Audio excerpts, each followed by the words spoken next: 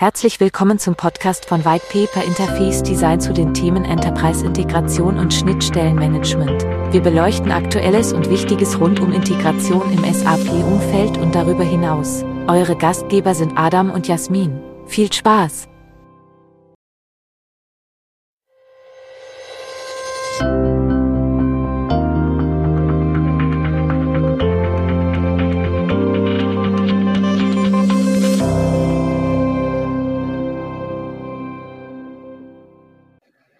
Herzlich willkommen zu unserem Integration ABC mit Adam Kivon und mit mir, Jasmin Bohm.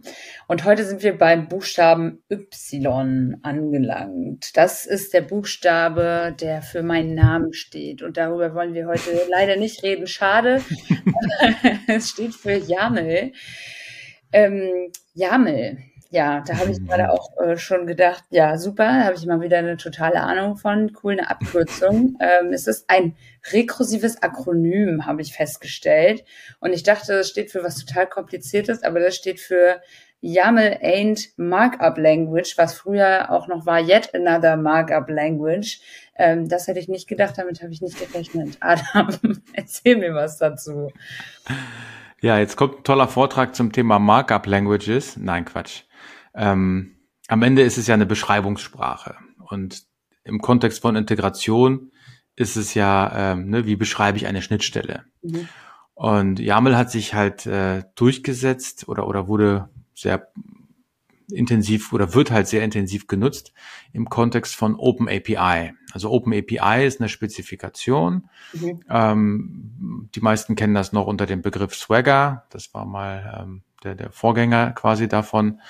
Und die sind quasi so als Sieger hervorgegangen rund um den Krieg der Nachrichtenbeschreibungssprachen, ja, der Markup Language War, den es so gab, ne, so wie früher mit, keine Ahnung, S-Video, VHS und was da nicht alles gab und Blu-ray und keine Ahnung. Gibt's immer irgendwelche Leute, die vorpreschen, Standard definieren und dann setzt sich irgendwann einer durch, ne. Und hier ist OpenAPI jetzt wohl vor allem im Kontext von REST, der unangefochtene Standard, ne? Also alle dokumentieren und beschreiben ihre REST-Schnittstellen, wenn sie das denn möchten, muss man ja nicht, in OpenAPI. Und wie gesagt, YAML ist halt eine Variante, das zu tun. Man kann das auch in so einem relativ einfachen JSON-Format beschreiben, so ein OpenAPI-Spezifikation. Aber YAML setzt sich halt immer stärker durch, also auch als Sprache, weil es halt auch sehr einfach ist. Und es gibt auch einen Online-Editor, ein Gratis-Editor, der heißt, also unter URL https://editor.swagger.io kann man dann halt solche YAML-Files öffnen und dann visualisieren, ne, und dann ist es auch ein bisschen schöner und verständlicher lesbar, ne. Und wo ordnen sich also diese Standards oder diese Sprache, wo ordnet die sich ein? Jetzt kommt so eine kleine Abfolge von Abkürzungen. Im Kontext von REST, wie gesagt, gab es halt alternativ auch sowas wie RAML, RAML oder RSDL, ja, also eine Beschreibungssprache, eine Definition Language, DL steht meistens für Definition Language, die halt irgendwie einen REST-Service oder REST-Artefakt beschreibt.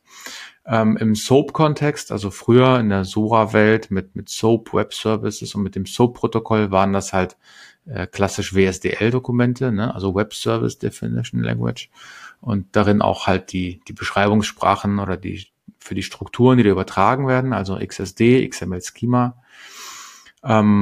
Was es heute noch sehr verbreitet gibt, ist halt EDMX für OData Services. Das ist so der typische Standard, um halt einen OData Service zu beschreiben, also die Metadaten für einen OData Service.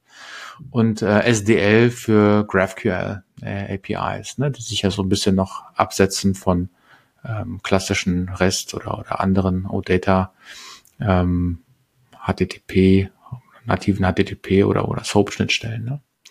Genau, also das zum Thema YAML, doch ein bisschen länger als gedacht, aber vielleicht für den einen oder anderen oder die eine oder die andere erleuchtender jetzt als vorher.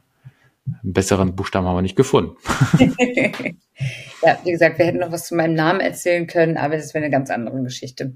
Ja, wunderbar. Vielen Dank, Adam. Dann war es das für heute mit dem Buchstaben Y. Und das ist die vorletzte Folge von unserem ABC. Also es kommt jetzt tatsächlich, wie wir wissen, im ABC nur noch das Z am Ende. Und dann war's das. Also höret ihr uns, was war das? Höret ihr uns morgen oder wann auch immer ihr das hört. Und ja, dann vielen, vielen Dank fürs Einschalten. Macht's gut. Ciao. Ciao.